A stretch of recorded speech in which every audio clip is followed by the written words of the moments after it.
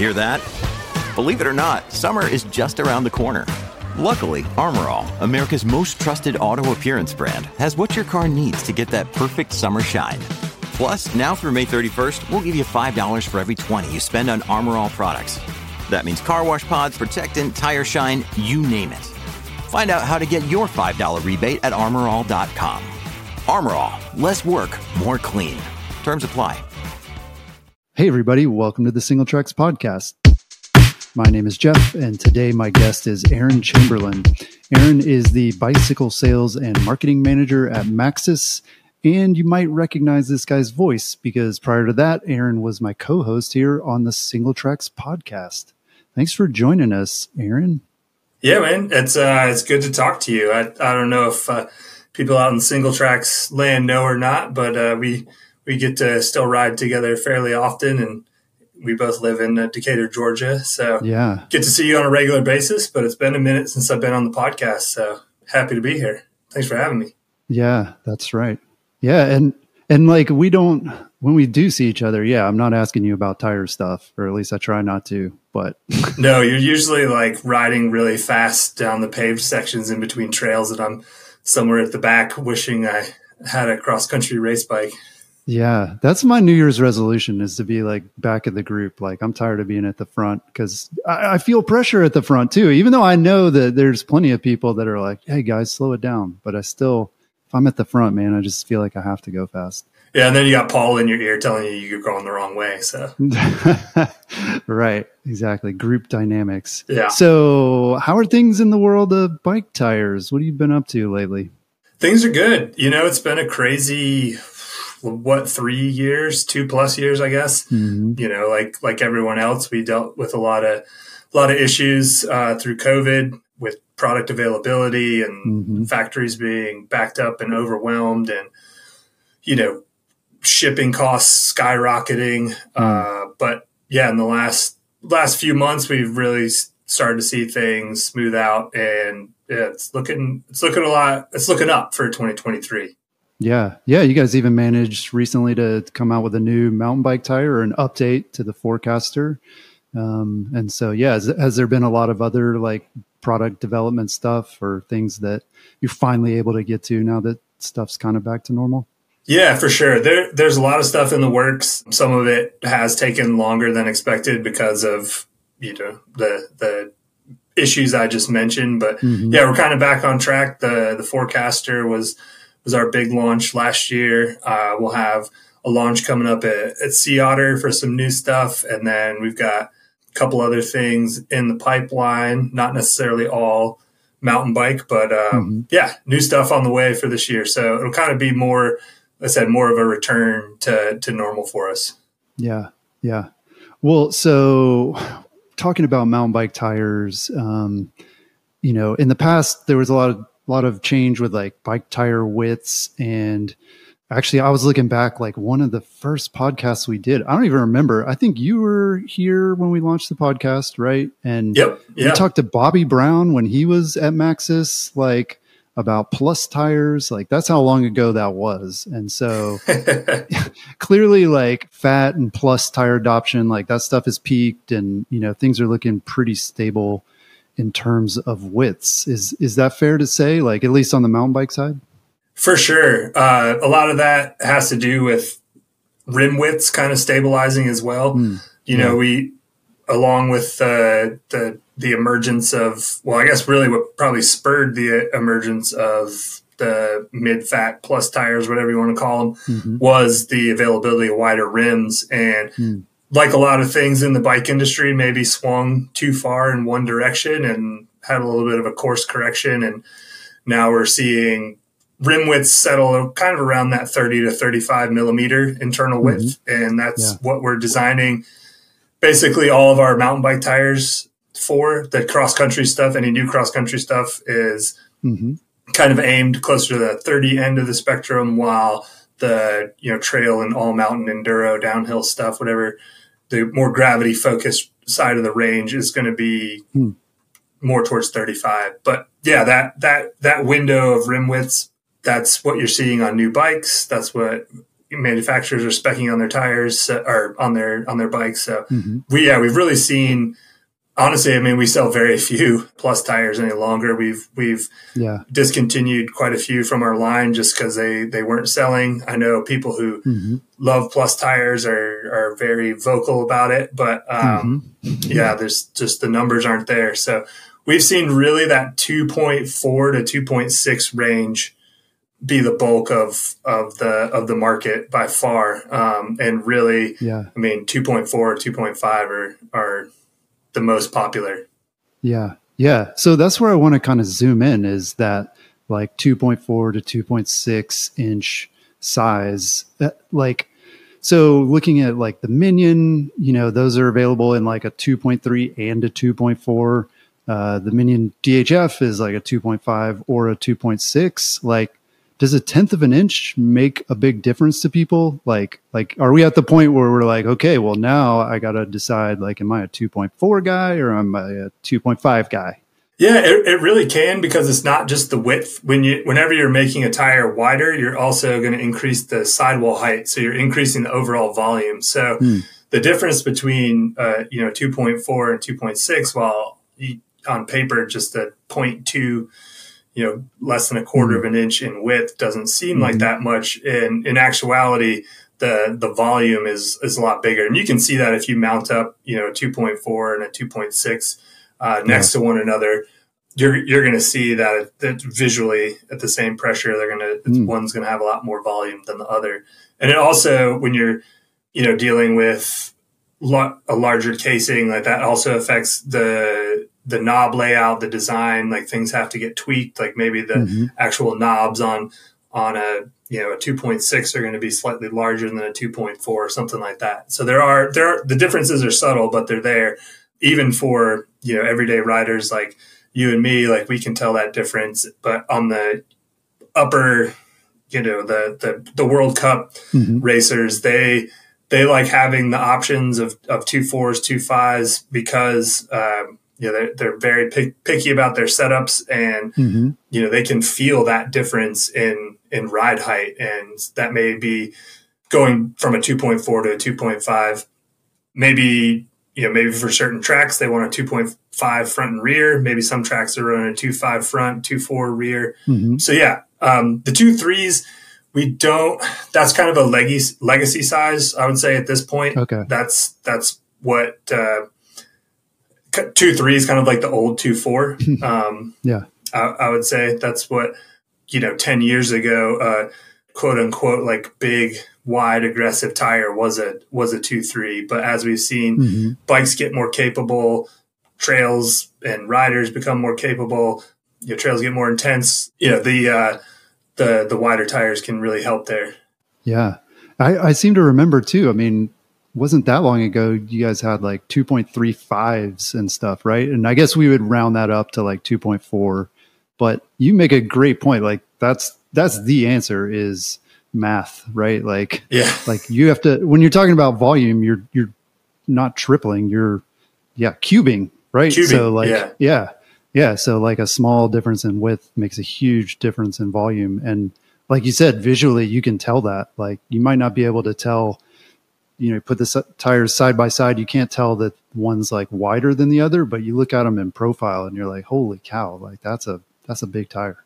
Yeah, and some of it's clearance too. That's why we offer kind of the range of sizes. Right. Even, like I said, things have settled down on the rim side of things and the rim widths, but most trail and enduro bikes these days can usually clear maybe a 2.5. I think, like, for instance, I have a Santa Cruz Hightower, and I think their clearance is rated at 2.4 in the rear with that's the maximum width that they recommend. So that's part of it too, is like having that option for our OEM bike manufacturer partners, that they have tires from Maxxis that they can spec on their bikes and not worry about clearance. Yeah And I guess, like you're saying too, the width can affect like the knob layout and the sizes of them, and which in turn is going to affect the weight of the tire. And so again, like that 0.1 or 0.2 difference can actually be pretty big, and people want to have those options. Some people are looking to save weight, or, they have different priorities in terms of what they're looking for. And so, yeah, it is nice to have all those options. Yeah, we know it can be a bit overwhelming with our line, and that's one of the things that I've been working on and pushing towards internally, is just trying to simplify our line where we can, make it a little more streamlined for everyone. Yeah. I mean, it seems like it's good. It's good for everybody, right? It's good for you guys in terms of supply. It's good for consumers. Maybe the only people are the racers who are going to have a problem with this. It sounds like, yeah, they're the ones that are like, I need a tire exactly like I want it. And so, yeah, you guys sometimes have to do that. Yeah. Racers are very picky, or some of them can be anyway. Yeah. So do you think bike brands these days are doing a good job at speccing tires on bikes? Like, do you work with many of those type of folks, and like, what are they looking for? Is it usually like weight and price, or are they starting to get better at looking at performance as well? I would say it's maybe a little bit of a mixed bag right now. I do see, especially more on the e-bike side, I would say, maybe seeing some tires that are kind of undergunned for the intended use. And I would prefer that they would maybe use something, a little more durable, a little more robust. Yeah. But yeah, I mean, a lot of it is, it does come down to price. I mean, the bike manufacturer is trying to hit a certain price point. And, when you're talking about thousands upon thousands of bikes, even the wholesale cost on tires, like a couple bucks here or there, really starts to add up when you're, interesting. When you're dealing with those kind of margins. So yeah, a lot of it is, some of it is price driven. I think some of it is, and maybe more on the European side, is like very weight driven. Right. I think maybe too, maybe in the US, like weight isn't as big of a concern overall. But for me, again, this kind of more on the e-bike side. I mean, you already have a motor. Like, why not have a more durable tire that's going to give you a better riding experience? Yeah. At least from my point of view, if you spend, I mean, what's an entry level e-bike these days? Like $6,000. If you spend $6,000 on an e-bike, and you go out and totally you bottom out your tires and you snake bite your front and rear tires, that consumer, that rider is not going to be mad at the product manager at the OE. They're going to be mad at Maxxis for right. You're gonna be like, these Maxxis tires are crap. I'm not buying these anymore. Yeah, exactly. So I think, honestly, my view on the e-bike side of things is, if you're on an e-bike, you should be running a dual ply tire, whether that's our double down, which is our enduro casing. It's still a dual ply tire. We should either be running double down or downhill. Okay. That's my point of view. Yeah, that's interesting, because there is a lot of, I mean, I don't know if you guys are making e-bike specific stuff, but yeah, I mean, it's like there is a lot of parallel between e-bike specific and downhill, like just more aggressive, higher impact type tires. So yeah, that makes sense. And there is, we are starting to see the prevalence of the lighter weight e-bikes starting to come out over the last year or so. And I think those are really cool. I think there's a lot of potential there. But yeah, you kind of have these like slightly different categories. How we like to divide everything up into in the bicycle industry, just slice things further and further up. But yeah, I mean, some of those e-bikes, it's pretty common for the full fat e-bikes, if you want to call them that, to weigh 50 pounds or more. And if you're riding around on a bike that already weighs 50 pounds before you even hop on it, and you're running exo casing, which is kind of our like base level of protection. If you're running that, like, I don't know, that seems to me like you're asking for it. You're asking for it. So yeah, if you're running a full on e-bike with a giant battery on it, yeah, 2-ply. Yeah, that's good advice. And a lot of those, though, that makes me think, though, that a lot of those are plus tires still, right? Are you still seeing that, like the that some of the e-bikes are being spec'd with Plus? Is that like the big part of the market now? No, we kind of heard that early on that that it was going to kind of be like how motorcycles are, how off-road motorcycles are, dirt bikes, where you have a really you have a smaller diameter rear wheel with a wider tread on it, and then you have larger diameter wheel in the front with a narrower tire. You see a little bit of that. You do see mullet. Obviously, mullet bikes are much more common, but we haven't really seen the demand for 2.8s, or even really. We do hear a little more for the 2.6, but it's mostly that 2.4 and 2.5 that the manufacturers want. Yeah, that sounds like a mullet half plus, like where you've got like one plus tire, one regular tire, you got a big wheel and a little wheel. My goodness. But yeah, fortunately we haven't seen a lot of that. Yeah.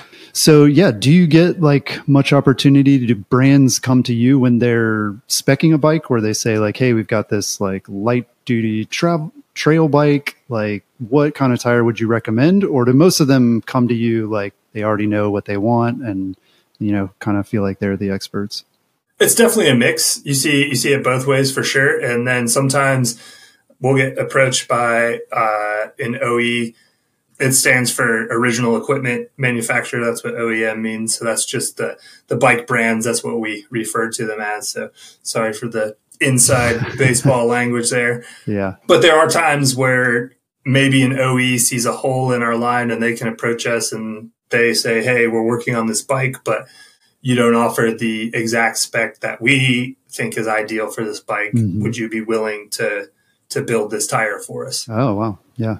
Interesting. And sometimes that could be, in rare instances, that would be an entirely new tread pattern. Typically, that's not what happens, but it could be a width that we don't offer, or a certain combination of spec. Like we want this width with this compound and this like protection. So yeah. I mean, I just know too, like being someone who tests different bikes and stuff, that's always something that half the bikes I'm like, why in the world did they choose this tire? I've got opinions about like which tire they put on a bike and like, is it a good fit for the intention of the bike? Like, I'm sure that must drive you crazy, like just seeing all these bikes and like, you guys put the wrong tire on it. Yeah, some of that can be geographic, right? So if a bike manufacturer is tied to a certain area, like they may have an idea of what tire works on that bike because of the trails near them, where maybe on the broader scope that might not be the best for all their customers. Yeah, it's a good way to look at it, that it's it could be more to it than just like there's the right tire for the bike, that it really does depend on the rider and where they're riding and all that stuff. And yeah, it's impossible to get what everybody needs. Yeah, exactly. And, I think that's something that, I mean, I've seen Single Tracks mention it a lot, that tires are one of the easiest ways to change the performance of your bicycle. It's relatively inexpensive way to do it. And I mean, if you think about it, the tires are the only thing that's touching the ground on your bike, as long as everything's going the way it should be. So yeah, if you have, and that's a cool thing too. You can mix and match, and you can, tread up or tread down depending on what your goals are. I do that throughout the year, where in the winter, we get a ton of rain here and the ground is soft, and it can be, you can have any variety of conditions in Georgia in December. It could snow one week and then it could be 70 degrees the next week. So yeah, I tend to run a pretty aggressive knob tire, front and back. And then maybe in the summer when things are a little drier, the trails are running faster, everything's kind of baked by the sun, and the trail surface is like hard concrete, then I want something that's going to roll faster. So yeah, I can get away with something with a less aggressive tread. Yeah, that's you read my mind. That was one of the questions I was going to ask you. Like, since you do have access to so many tires, I'm curious to know like how often you do change them up. It sounds like it's generally, depending on the season, but I mean, you could have like a really rainy week and then the trails are going to be wet for a while. And so, yeah, are you like switching to a more like wet conditions tire, or is it, just more seasonal for you? It's more seasonal. I used to be much more like that where, I'd just kind of nerd out a lot more. And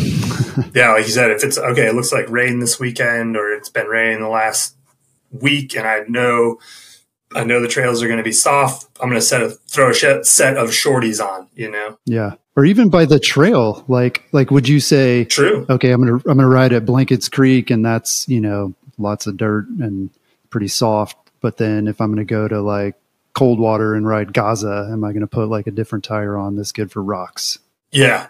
I used to do that, but now, I'm just more than anything, I'm just riding for fun. And I have basically a winter setup and a summer setup, more or less. And not doing a lot of swapping back and forth, unless something highly specific comes up. If I do, get a wild hair and decide I want to do a race, I'll change my setup. But yeah, typically it's Minions front and rear in the winter. And then in the summer, I've really been digging the Minion DHF in the front and the Dissector in the rear. Yeah. It's kind of been my go-to combo. Okay. Yeah. Yeah. I mean, I think that's helpful because I'm guessing a lot of people, well, one, like we said, they're pretty overwhelmed at the number of choices that are out there. And so, yeah, like maybe focusing on an all-round tire, like that's not a bad choice, right? Like, no, not at all. Unless you're a racer or you really are into it where you're riding like winter, you're riding a lot in the winter, you're riding a lot in the summer where maybe you want different tires. But for most people, like all conditions tires can be a good choice, right?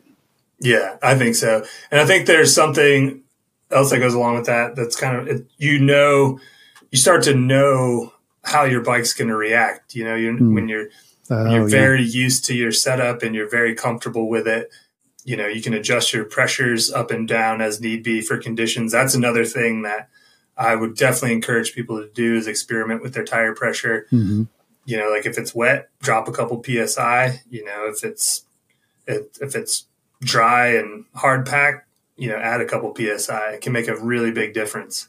Yeah. Yeah. That's great advice. Right. It's not, there are so many different variables and, choosing the tire is one of them, but then, yeah, like you said, we have control over changing pressure every time. And I don't know, maybe is that the big one?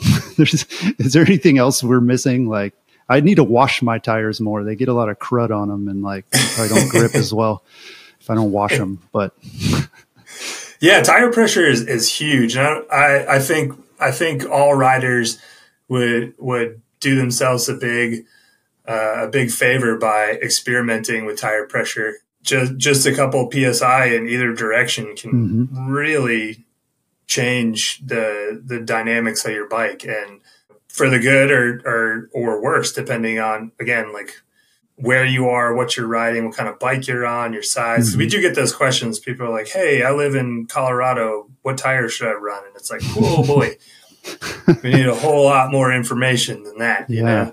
Yeah. So yeah, definitely. I would say experiment with your tire pressure. I think people probably tend to run probably too high of a pressure overall. Yeah. But obviously, there are, because it feels faster, at least on, if you're riding on the street or you're riding on really hard packed trails, like it can feel faster, but in reality it's not. The Nino Schurter method for checking your tire pressure is, drop it until you hit the rim and then like add a PSI. And that's, honestly, that's not a bad way to do it. But yeah, I would get a good gauge and use it, I would say. I mean, I check my tire pressure religiously essentially before every ride. Yeah. Maybe if I rode the night before and I'm doing a quick lunch ride or something the next day, I'm just trying to get out the door and go hammer out a couple trails for 45 minutes. I'm not, maybe I won't check it then, but if it's been a day or two, or, I'm going to go up in North Georgia and do a big ride, like, I always check my tire pressure and your suspension, your pressures in your forks and shocks. That's one thing. I mean, it boggles my mind. I'll ask people, I'm like, when's the last time, you check your pressure in your shock? And they're like, huh? I'm like, oh man. So never. Yeah. And that's not even just like I squeezed my tire. Like, yeah. Yeah. Oh my goodness. Well, I'm surprised you don't have those like fancy valves that like, you just like tap your phone and it tells you what pressure you're running. Yeah. I've got enough gadgets and gizmos in the rest of my life. I do try to keep the electronics off my bike as much as possible. Yeah. Well, it's interesting because, we just had Calvin Jones on the show and he's jazzed about all these like, electronics, like specifically the ones that are monitoring your bike, right? Like from a repair perspective. And like you're saying, 1 or 2 PSI can make a big difference in how your bike rides. And so, yeah, I mean, that's something you need to know. And maybe a lot of us like that aren't checking, we go out and we're like, oh man, I'm having a bad day on the bike. But maybe that's just because your tire lost a couple PSI since the last time you rode it and you didn't check it. Yeah, it feels really draggy and you just, it feels vague in the corners. And it could be, like you said, something as simple as your tire pressure. So get a good gauge, there's digital ones, there's analog ones. You can get a solid gauge for $20 or less. It's not a huge investment. I would say unless you have some really high end pump, the gauge is probably super inaccurate. I have an old Joe Blow, and I mean it's a great pump. I've had it. I don't know. It's probably 15 years or something or longer. Yeah. I got it when I first moved to Atlanta in 2006, so it's been a long time. Wow. and it still works. But I pump my tires up and it reads 30 PSI, and I check it with my gauge and it's 24. So you know how to compensate. Yeah. So don't trust your pump gauge unless I don't know if you have a Silca pump or something like that, some bespoke pump. Don't trust it. Yeah. Double check. That's really good advice. Yeah. Cause what is it about those gauges? They are not very accurate. I know I've got one too. I feel like mine's under. Yeah. Like, there's no way it's that low. It feels like way more, but yeah, you got to get used to it. So another thing that's new since we've last talked is gravel tires. I mean, gravel riding has been around for a while, but obviously it's exploded and there's all kinds of gravel bikes and therefore there's all kinds of gravel tires. So thinking about this, like you're a mountain biker. So I'm curious to know, like, what are the mountain bike tire features that are a good fit for gravel? Like what kind of stuff from mountain biking do you see kind of working well for gravel that maybe wouldn't work well for road? Well, one of the biggest things we've even seen this on the road side is just tire volume goes a long way. And I don't think a lot of people realize that either. They think if they're riding gravel that maybe they need some big aggressive knobs on the tread pattern, and you really don't. I mean, if you're riding a lot of loose gravel, a lot of chunky gravel, then that's when you want to start looking at some of the knobbier options out there. But if you're riding dirt roads or really kind of small gravel, like really crushed up small like pea gravel kind of stuff, tire volume will go a long way. You could get a slick, essentially a tire with no tread on it, no tread pattern, a 40 millimeter wide tire, and that may be all you need. Again, the tire volume and then running the correct pressure goes a really long way. But some of the features of gravel tires do kind of mimic those from the mountain bike side. We have the semi-slick option. That's the Receptor in our line, and most of the other tire brands out there have a competing option. And that's where you have a more smooth center tread and then a little bit of a side knob, and that's intended to be kind of a good all-around option where maybe more leaning towards like 30% off-road and like 70% like on-road or or dirt road kind of thing. Yeah. Yeah. I've been testing one like that, like a semi-slick gravel tire. And yeah, it's great. I mean, especially for if you're going to hit any amount of single track where you're going to want those like cornering knobs and stuff.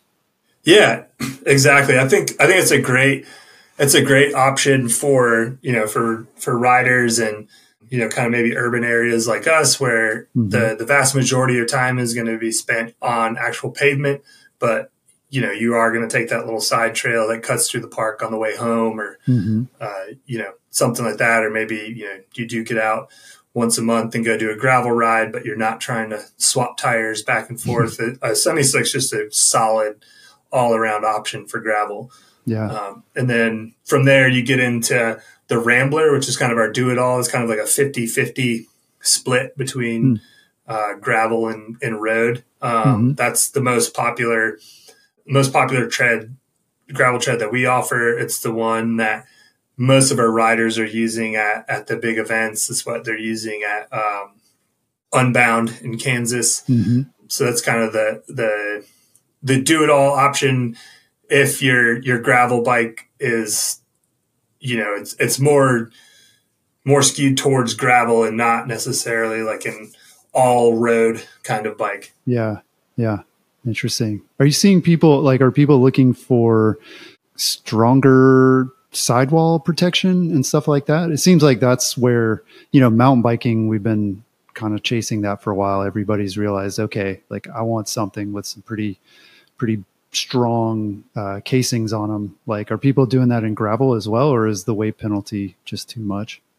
No, you are seeing that on gravel, and that's another thing I was going to mention that we brought over from more from the mountain bike side was the EXO sidewall protection that we offer from our mountain line. That's something that we also applied to our gravel line. So just a little extra material in sidewall, especially if you're riding in areas with sharp gravel where you're possibly more prone to sidewall cuts, stuff like that. Yeah. I've been noticing, I was like reading some reviews, customer reviews of some gravel tires. And, it was like every third one, people were like, oh, these tires are crap. I got a flat. And it's like, on the one hand, I don't know. I mean, they're gravel tires, right? So like you can't huck off of, rocks and do a lot of the stuff you're used to doing on your mountain bike, even though we've been kind of sold that, right? Like we watch the videos and we're like, oh, sweet. You can ride it really hard and ride it like a mountain bike. But like, there's a trade-off there because this is a gravel bike after all, and you want it to be fast and light and, all that stuff. Yeah, for sure. You have the obligatory annual video from some manufacturer where they have one of their top riders ripping a gravel bike down a line or something in Whistler. Yeah. And I mean, I like riding like that, right? I mean, if I could have a bike that could do all of that, like I'm going to try to do it. But yeah, at the same time, like, are they still gravel tires if we're designing them to stand up to that much abuse? Yeah, we are. We are seeing kind of some, definitely some blurring of the lines between gravel and cross country. I think you've probably heard me rant about this, but I think gravel's great. I'm glad it's getting more people into riding. I really enjoy it personally. It's something I've always kind of done even before it was a thing, necessarily. We've got a lot of great gravel roads in North Georgia, and it's been almost comical to kind of watch the slow motion recreation of the cross country bike through gravel bikes, because we had cross bikes and then disc brakes. The move to disc brakes really opened up a lot of gave a lot more flexibility to frame manufacturers and opened up tire clearance. So that really expanded the options there. Yeah. So you get people like, oh, this bike is sweet, but it'd be great like a little more tire clearance. Be like, oh, this bike is sweet, it'd be great like maybe a fork. Yeah. Like, oh, a dropper this post. fork is sweet. Yeah, a dropper post would be sweet. It'd also be sweet, like rear suspension. It's like, y'all we already have this bike. We made this bike already. It's called a cross country bike. Like, right. Except the drop bars, man. Like, yeah, as long as we keep that, I'm fine with adding all that other stuff. Cause like, to me, it's just, it feels way different to be riding in drops than it does to be riding like a straight bar bike. And so, to me, I'll take all that stuff, man. And I will call it a gravel bike, or I'll call it a drop bar mountain bike. I don't know. Like, but to me, it feels just way different to be on a different set of bars. Yeah. We've kind of hit a max, I would say, at like the 50 millimeter wide tire, but that's been you know, where things have gone. You know, initially we launched our gravel line in like 38, and everybody's like, whoa, like 38, that's a huge tire. Cause kind of before that in the drop bar world, kind of a 33, which is what a cyclocross tire that was that the UCI mandated, that was the widest you could run on a cyclocross bike was a 33. That was kind of like the biggest knobbiest tire you could get. And then, you know, 38. And then it was like, okay, we need a little, so now we have 40s and then we have 45 and 50s. And then kind of if you're getting above that 50 end of the spectrum, that's when it kind of transitions over to our cross-country tires. So, and we do see that, you know, there are frames that I would say more on the 650 side of things, 27.5. Yeah. You know, people being able to run a narrow mountain bike tire on their gravel bike. Interesting. And there's a handful of bikes out there that can fit like a 29, you know, 2.2 or something like that. But those are kind of the exception. Yeah. Yeah. I'm like, what is 50 millimeters in inches? I mean, is that 2 or almost 2? I mean, it's, like you said, the next size up is mountain. Yeah. I think it's just under 2 inches is the conversion. Okay. Like, it's essentially if you round it 1.96. So I mean, that used to be a common mountain bike tire width was 1.95, right? Right. Yeah. The old Panaracer, the Dart and the Smoke, and the 26 by 1.95. Right. So people have options beyond 50, but they're just going to call it a mountain bike tire. It's going to be 29er instead of 700. Exactly. And obviously we've got great options for the mountain bike side of things. So yeah, for sure. Some people have mentioned that gravel tires are like, especially tubeless, are harder to install than mountain bike tires. Is there a reason for that? Like, is it because they're not as wide and so they're like, you don't have as much flexibility and like, you know, kind of rubber to work with, or something else going on then? Yeah, I think that's part of it. And generally, you know, there's just a lot there's less material, and the you know, the casing can be a little bit lighter weight, so it's just not it's not as, even before it's mounted, it's like a little floppier, right? So it's like harder, especially if you're just using a floor pump.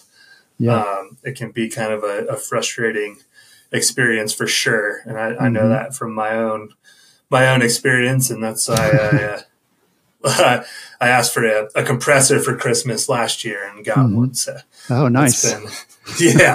That definitely helps. Yeah, don't typically need it for the mountain bike stuff, but for the gravel, a compressor can really help. So if you don't have one at home and you're struggling, I'd recommend maybe taking a visit to your local shop and seeing if they can snap it on there for you real quick. Yeah, that's good advice. And I mean, I was going to say, like, most Maxxis tires, I don't need a compressor, and able to do a floor pump. And then the ones that you do, like, compressor is not even easy, right? Like, I've had so many that like even a compressor won't work. And so it's like, it's not you, it's them kind of thing. So I want to get down into the weeds a little bit here. You and I had a conversation over email about this number called threads per inch that a lot of, it's a spec that you'll see on a lot of tires when you're shopping. It's abbreviated TPI, threads per inch. So, like, generally, what does that number tell us? And, like, what does the high TPI mean versus, like, a low TPI? So, TPI, that's, like you said, threads per inch. So, that's if you take 1 square inch of the casing material and you counted the threads in it, you you'd get to that number. So the main two casing materials that we use are 60 TPI and 120 TPI. Okay. That's on the bulk of our mountain line. We do on the road side of things. We do offer 170 TPI tires, and we do like some team issue only stuff in 170 TPI that's not available in the aftermarket. But basically, so if you think about, you have these two squares of fabric. One's a 60 TPI, one's a 120 TPI. Obviously, they're occupying the same space, right? You have 1 square inch of each. So to get 120 threads into the same square inch, those threads need to be half as small as the 60 TPI. So the individual it's not like threads, a tighter weave. I assume maybe you could also do a tighter weave, but actually that's not it. It's the thread size is what you change. Correct. Yeah. So the threads themselves, the individual threads are much finer. And what that does is it's lighter weight and it's a lot more flexible. So that if you had all else being equal, if you had a 60 TPI tire and a 120 TPI tire, the 120 TPI version is going to be lighter and it's going to conform to the terrain better. Okay. But the trade-off there is the main trade-off being durability. The 60 TPI, since those individual threads are twice as large, they're going to be more durable than those in that 120 TPI casing. Yeah. Okay. So where we were discussing this over email was with a lot of tires now you have multiple layers of the casing, right? So how does that play into it? Like if you have 2 layers of 60 TPI or 2 layers of 120, like how do you then, I don't know, describe that? And it seems like too, the real problem is it's not consistent, right? Is that kind of the situation? Yeah. So where it can get confusing is, are we talking layers? Or are we talking plies? And if the way a mountain bike tire is made is like, let's say you start with that single piece of 60 TPI casing, you add the beads in, and then you fold that layer of casing over those beads. So if you cut the tire apart, you'll actually see there's 1, 2, 3 layers of casing, but it's all that same piece of 100 or that same piece of 60 TPI casing. Right. Now, when we talk about plies, we're starting with, so when we say it's a dual ply tire, we're starting with 2 plies of that casing material from the get-go. So like for our downhill stuff, that's 2 layers of, or two plies of 60 TPI casing. So you add the beads, you fold that over, all of a sudden, instead of having the 3 layers of 60 TPI casing, you would have 6, if that makes sense, because you started again with the 2 pieces. Yeah. So that's where it can get, it can get a little, some said we were going to get into the weeds here. Yeah. Yeah. Some of the manufacturers can kind of fudge that, and they'll call, they'll say that's their standard. What we say is our 60 TPI version. They'll call that 180 TPI. Right. That's where it was confusing. And it's like, should be a really lightweight, like supple tire, but actually it's 60, which is the other end of the spectrum. Yeah. I know you've probably heard me say this, but my favorite way to describe it is it's like, it's like trying to take a $20 bill and you fold it in half and then you say you have $40. Like, no, you don't. You still there you have. Go. That's easy. Yeah. Easy math. Yeah. Don't work. So yeah, if you think about it that way, like a dual ply tire, you would start with 2 $20 bills and then you'd start folding them. And then you'd start lying about how much money you had. Right. So yeah, it's unfortunate because I mean, for me as a product reviewer, like that number is helpful to understand like the intention of the tire and, kind of what to expect. But it's not consistent. So you kind of got to dig into that and look at it pretty closely. Yeah. And like you said, looking at the weight can be a pretty good indicator. If you're like, whoa, this thing's 180 TPI, and also the intended use. If it's if it's some big knobby trail tire and they say it's 180 TPI, and you're like, that seems a little maybe contrary to what you would think the intended use of such a high TPI casing would be. That could definitely be an indicator. And then, like you said, the weight. If it's 1,000 gram tire, then it's probably not right 180 TPI. It's a 60, and 60 is, that's pretty common. That's kind of like the default casing TPI count for most tire manufacturers. Yeah. 120 is going to be more toward the XC end as far as mountain bike tires go, right? Correct. And so, like I was saying, our downhill starts with 2 plies of that 60 TPI casing. Our double down, which is our enduro casing, that starts with 2 layers see, it's confusing. That starts with 2 plies of 120 TPI casing. Okay. And the idea behind that is, again, as we talked about, the higher TPI casing is going to be more supple. It's going to offer a different ride feel. It's going to conform to the terrain better. There's not a big difference in weight because there's some other things going on inside the dual ply tires. There's additional sidewall protection, that sort of thing. So there's not a big difference from us in terms of our double down to downhill, but the ride feel is what you're going to notice. And the double down is going to be more supple, where the downhill is going to be it's going to give you more damped ride quality, so more muted, which when you're, again, it's intended for downhill. You're smashing into things really fast. Like you want that muted feel. Whereas maybe that's not as desirable if you're riding enduro. And some of that comes down to, again, to personal preference, rider type, body weight, things like that. Yeah.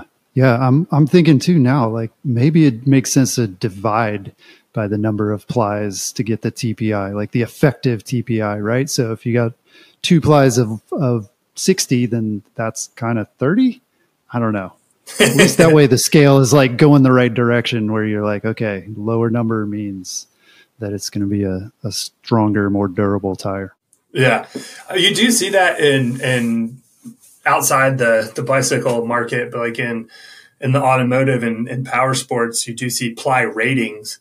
And what that essentially is it's like it's saying this is equivalent to like an 8 ply, like it says, if this is an 8 ply rated tire, that's saying however that tire is constructed, regardless of how many actual plies are in there, it's as strong as an 8 ply tire. Whereas, because, adding plies, you're adding weight, that's adding, it's making things more rigid. It can impact the ride quality. So there is some of that. I don't know what the answer is, for mountain biking. I think, like how we do it, I think that's probably the best way to go. And we call that out in our, in our tech descriptions and stuff, that we do our TPIs based on, 1 ply of casing, right?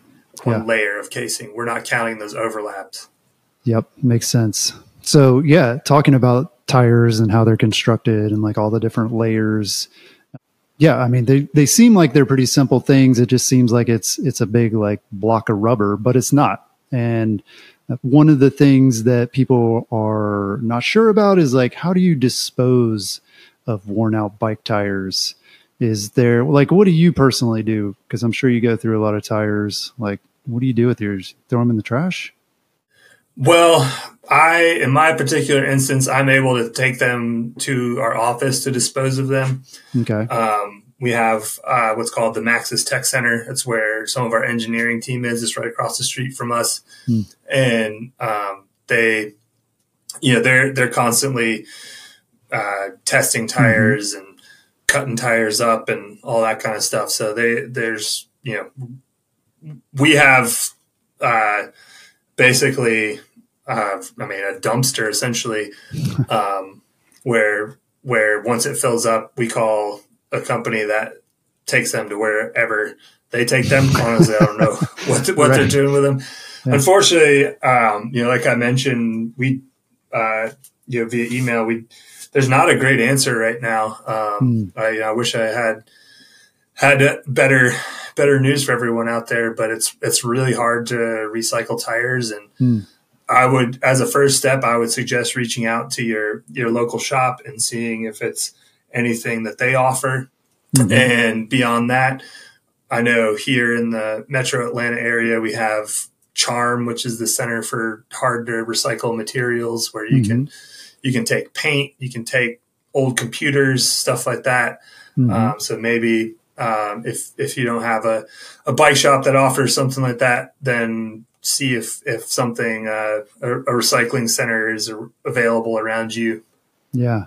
Yeah. I mean, it seems like there are uses for recycled rubber and tires, right? I mean, you see like they can surface tracks or playgrounds and stuff, but yeah, it's not clear like where are they getting that stuff? Like, I would assume maybe with car tires, there's like an established kind of like, supply chain for that stuff.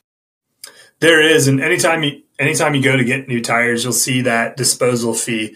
If you go to your local shop and get a new set of tires on your car, part of that, if you look at the breakdown on your bill, almost always there's some sort of fee for disposal of the tires. Yeah. And there are some uses, like you said, you can surface tracks and playgrounds, but that there's a finite number of tracks and playgrounds that need surfaced. And trying to break a tire down back into its individual components, I mean, it takes a lot of chemicals, a lot of energy.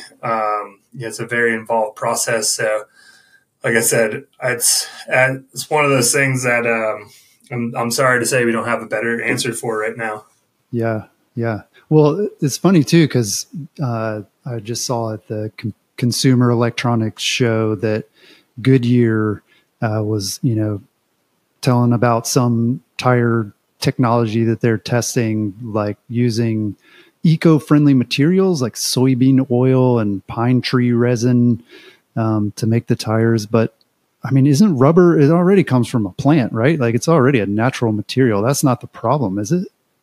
Well, natural rubber is only a small component of the tire as a whole. There's a lot of other things that go into the tire. I mean, there's a lot of oil in there. And I'm sure theirs too. Like they're not just making it out of like pine tree sap. Like it's putting a bunch of stuff together and boom, like you can't recycle that anymore. Yeah. It's definitely something we're aware of as a company as a whole, beyond just bicycle. And there are things that we're looking to do and things we're looking to change. But yeah, it's, this is unfortunately the spot we're in right now. Yeah. Yeah. And I mean, I think too, like for folks who are concerned about that, like, the biggest thing seems to just be like, choose tires that are going to last longer, right? So you don't need the stickiest rubber that you can get that's going to wear out after a season. Like, if you want to reduce your waste, then maybe think about like a longer lasting tire. Yeah. Or offset it in other ways, maybe, ride more, walk more, whatever it is. Yeah. So last question I want to ask you is about trends that you're seeing. And we talked about the pro riders and like how they kind of have a different view of tires and like how they use them. Are you seeing things that pro riders are asking for that like maybe aren't in the mainstream market yet, but maybe we will see soon? Yeah, possibly. Like I mentioned, we have a launch coming up at Sea Otter. That's in April. That we're really excited about that. So some new things more on the tech side coming there. We do get, like I mentioned, we make 170 TPI versions of some of our mountain bike tires for our top race teams. So this is your Kate Courtney's, your Nino Schurters, of the world. But they're harder to make. They're kind of prohibitively expensive, and to be honest, they're less durable because, again, going back to our TPI conversation, the higher thread count means those individual threads are smaller. Smaller threads means relatively lower durability. It's not like these things are just going to disintegrate, but they're more of a race day only kind of thing. And when you're going for your 10th world championship, all those things, all those marginal gains, like that's what it's about at that level, is marginal gains. So we haven't really seen a good, I hate to say, like, business case for making those tires available in the aftermarket, because up until we offered the 170 TPI stuff, I mean, our riders were kicking ass on the 120 as well. So for even elite level athletes, 120 TPI is an excellent option.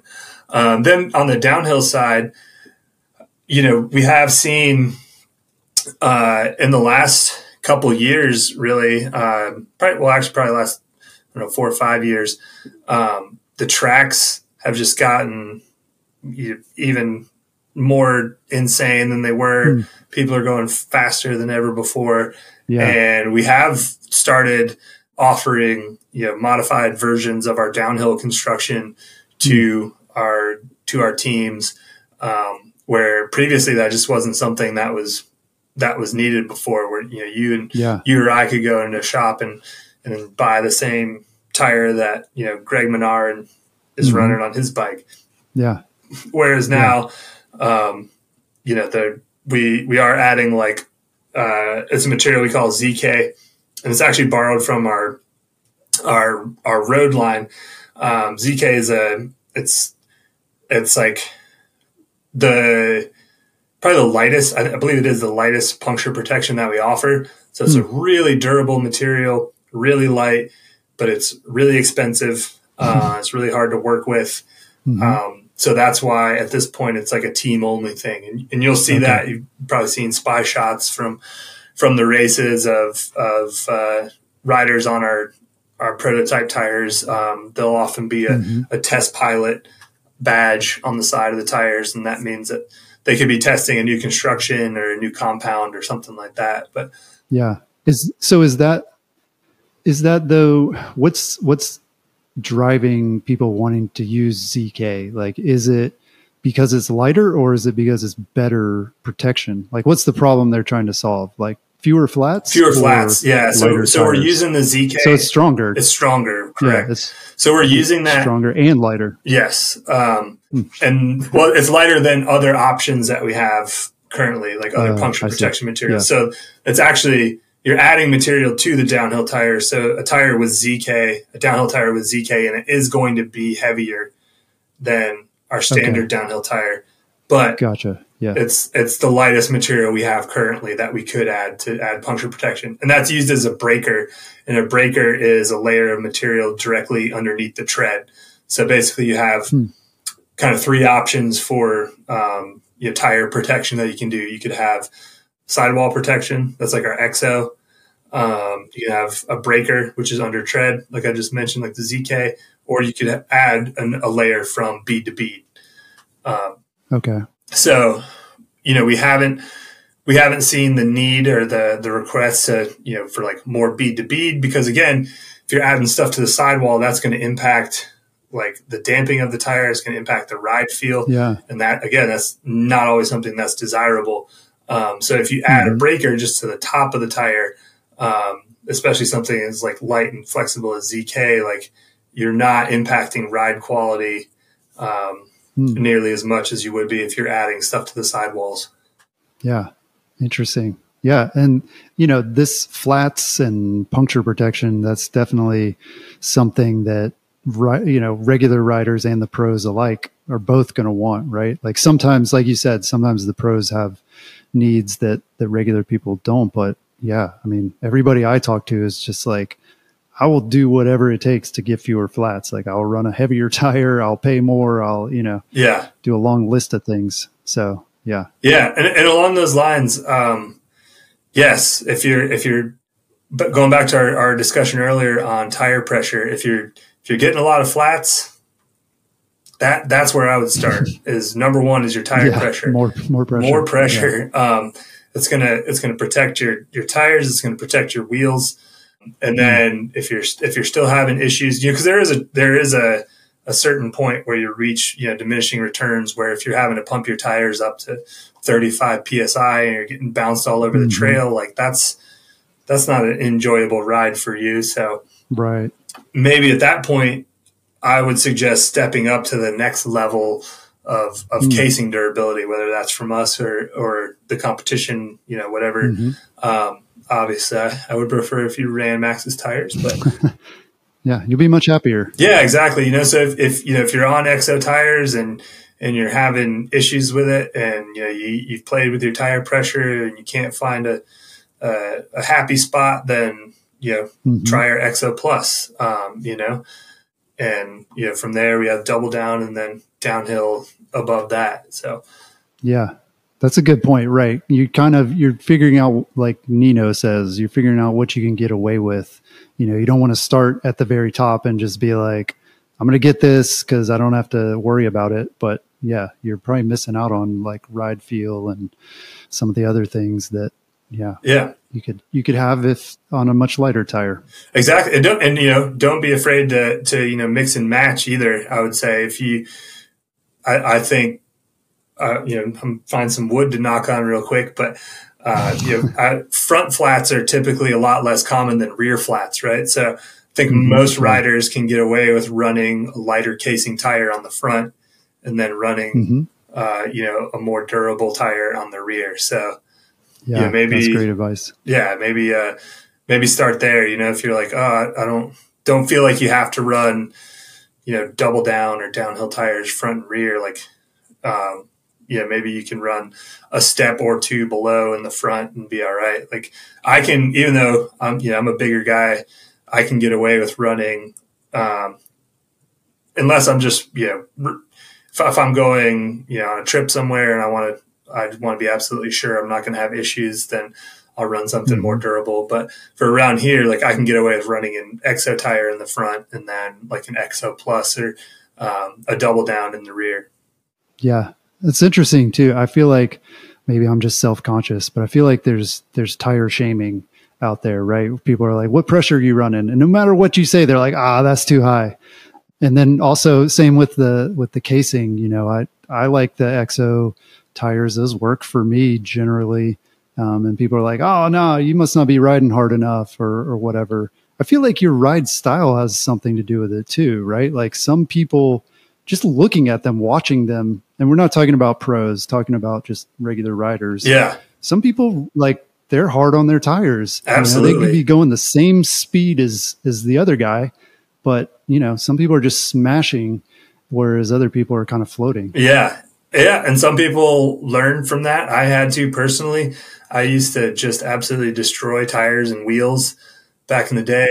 I think it was also, this is 20 years ago. So I think tire technology's come a long way. Tubeless technology's obviously come a really long way. It's been really helpful in that regard. But yeah, for me, being like a broke college kid at the time, it was just a matter of like, you got to learn how to ride smoother or you're not going to be doing this much longer because I can't afford to keep replacing these rims, So right. Yeah. Yeah, riding style is huge for sure. Like your technique, your body position.